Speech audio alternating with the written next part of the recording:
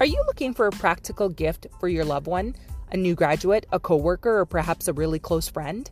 Well, look no further. Check out my store, IDJ Designs, on Etsy and order one of my coffee mugs to support my mission to help draw awareness to the lifelong impact of childhood sexual abuse through my weekly podcast, my original music, my upcoming memoirs, previous poetry books, live shows, video, film, and speaking engagements, all under my small production company, In the Closet Productions, a voice for the voiceless.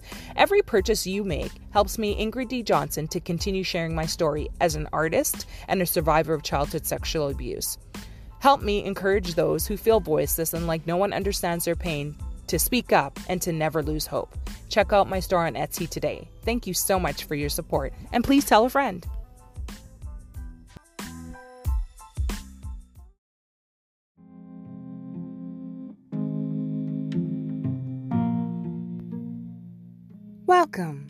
Welcome back, everyone, to a brand new episode of my weekly podcast, Writing Through the Pain. This is your host and Winnipeg multidisciplinary artist, Ingrid D. Johnson.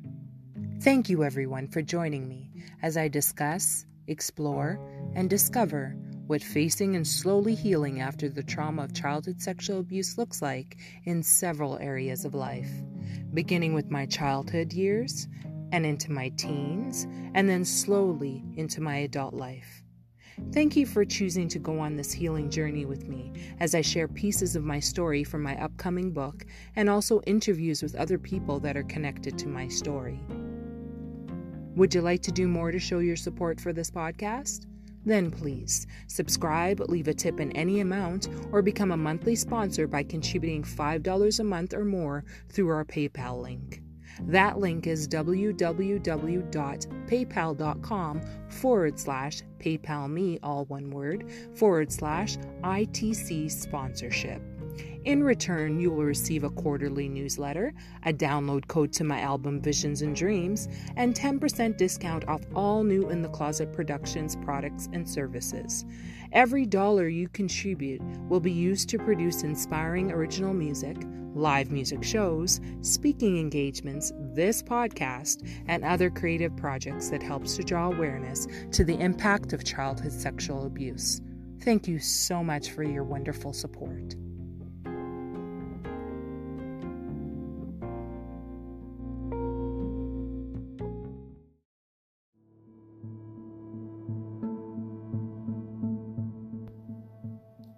My Story, Part 42. Caught. You have sinned against the Lord, and be sure your sin will find you out. Numbers 32, verse 23. He had been messaging me on Facebook for weeks before my trip to New York in June 2007.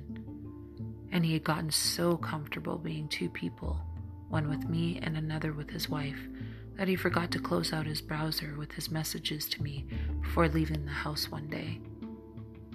Naima saw them and found my phone number in the messages as well. Then she did the bold thing, the brave thing. She called me, not knowing how I would react on the other end of the phone. Our conversation was tense and awkward. One where she directly asked me if I was sleeping with her husband, Khalid. I could not deny it, although I was tempted to at first. But deep down inside of me, I felt I at least owed her the truth. It was the very least I could do, after stealing something so precious from her, something that she didn't deserve. Anyone who has been stealing must steal no more, or no longer, but must work, doing something useful with their own hands, that they may have something to share with those in need. Ephesians 4, verse 28.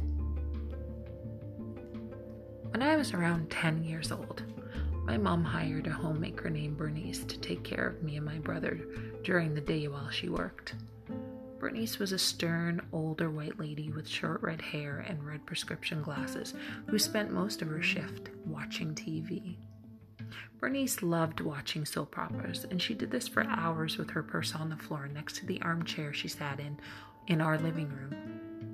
It made me really mad, because she barely acknowledged my brother and I at all, and we never did anything fun. So while she escaped with Young and the Restless, All of My Children, Another World, and Days of Our Lives, I took the opportunity to slowly crawl up beside the armchair and steal $5 bills out of her purse every now and then to buy myself some candy at the store. I knew what I was doing was wrong, but I told myself that Bernice was mean, and therefore she deserved it. During that time in my life, I also started stealing candy from 7-Eleven and cigarettes from Payfare before they locked them up by the cash register. I even stole a toy baby bottle once from my friend that had milk in it that would slowly disappear every time you turned it upside down. I was fascinated by it, and I knew my mother would never buy it for me or give me allowance in exchange for the chores she made me do daily to buy one of my own, so I stole it. My mother found out about the baby bottle when my friend's mother called to ask if I'd seen it because I was the last one who had played with it, something I quickly denied until my mother confronted me about it. She refused to let it go and asked me over and over again like a drill sergeant until I couldn't deny it anymore and gave her the bottle I had been hiding inside my clothes.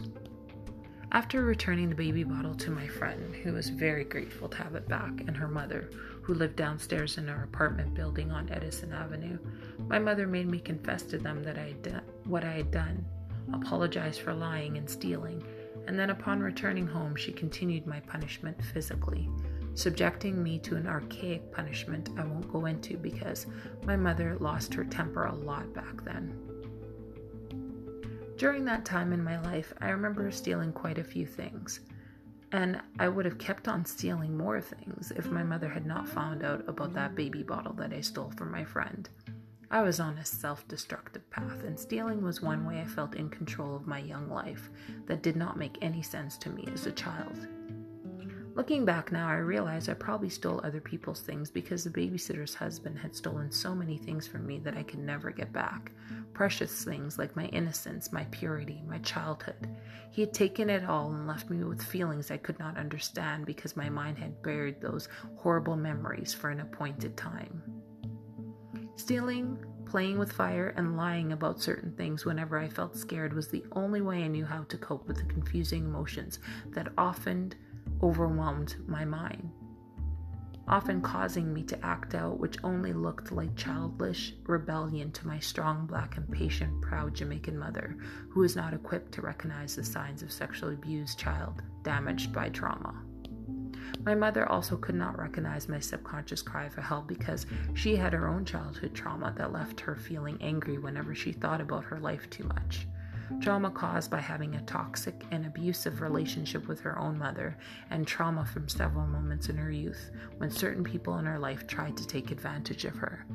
These memories really wounded my mother's soul and left her emotionally damaged as an adult, and this was baggage she carried around daily and only seemed to let out in the form of rage whenever I or my baby brother did something wrong that reflected badly upon her.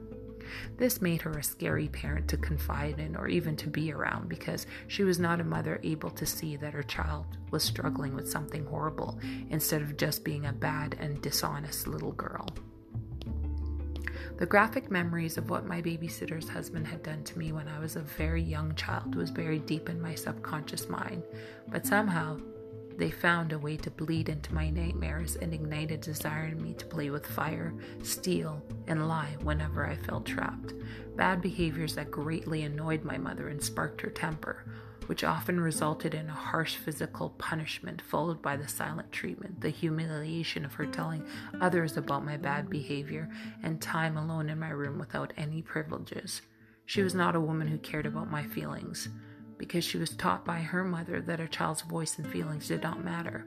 All that mattered was a child's obedience to their parents. This was her upbringing in Jamaica, and it and God were all that she knew to pass on to me when she had me at 16 years old and my brother at 20. "Did you sleep with my husband?" she asked again, pulling me back from my impromptu journey down memory lane. "Yes," I said sadly, feeling ashamed for stealing what rightfully belonged to her instead of waiting for God to send me a husband of my own. "How many times?" she asked boldly, trying to restrain the sharp anger in her tone. "Several times over a few months," I respond, feeling dirty and ashamed after saying it out loud. The rest is a blurry nightmare of me telling her that he would never change and apologizing for my role in destroying her life. A couple hours later, I received an angry telephone call from Khalid himself, swearing at me for telling Naima, his wife, the truth, refusing to take responsibility for his own actions leading to the betrayal of his wife and the destruction of his family. And after a few seconds of him yelling and swearing at me over the phone, I shout back, "Don't ever call my house again or I'll call the police." And just like that, Khalid and I are over, and I hit rock bottom and fall into another depression. A few weeks later, I find and contact the Laurel Center, a therapy center for women sexually abused as children, to set up individual therapy sessions to unpack and sort out the trauma from the several incidents of childhood sexual abuse I experienced growing up. Trauma I need to work through in order to stop abusing myself and hurting others around me. Trauma caused by someone else's sins that has taken over my life and robs me of my peace and joy daily. To be continued.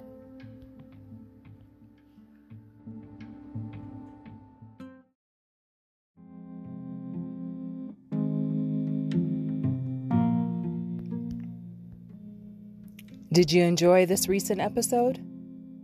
Then stay tuned for a brand new episode of Writing Through the Pain, My Story Continued, every Wednesday night. Tune in next week, where I will share more of my story dealing with the impact of childhood sexual abuse. Well, as usual, please don't forget to subscribe to this podcast and share it with your colleagues, family members, acquaintances, and friends. After all, you never know who this podcast might speak to, inspire, uplift, inform, or help to break their silence about an incident or incidents of childhood sexual abuse in their lives. To leave a message about an episode of this podcast, or to become a potential guest on the show, please message me at anchor.fm/Ingrid D. Johnson, all one word, /message. Thank you again for listening. Thank you for supporting my mission. Good night, and God bless you, my friends.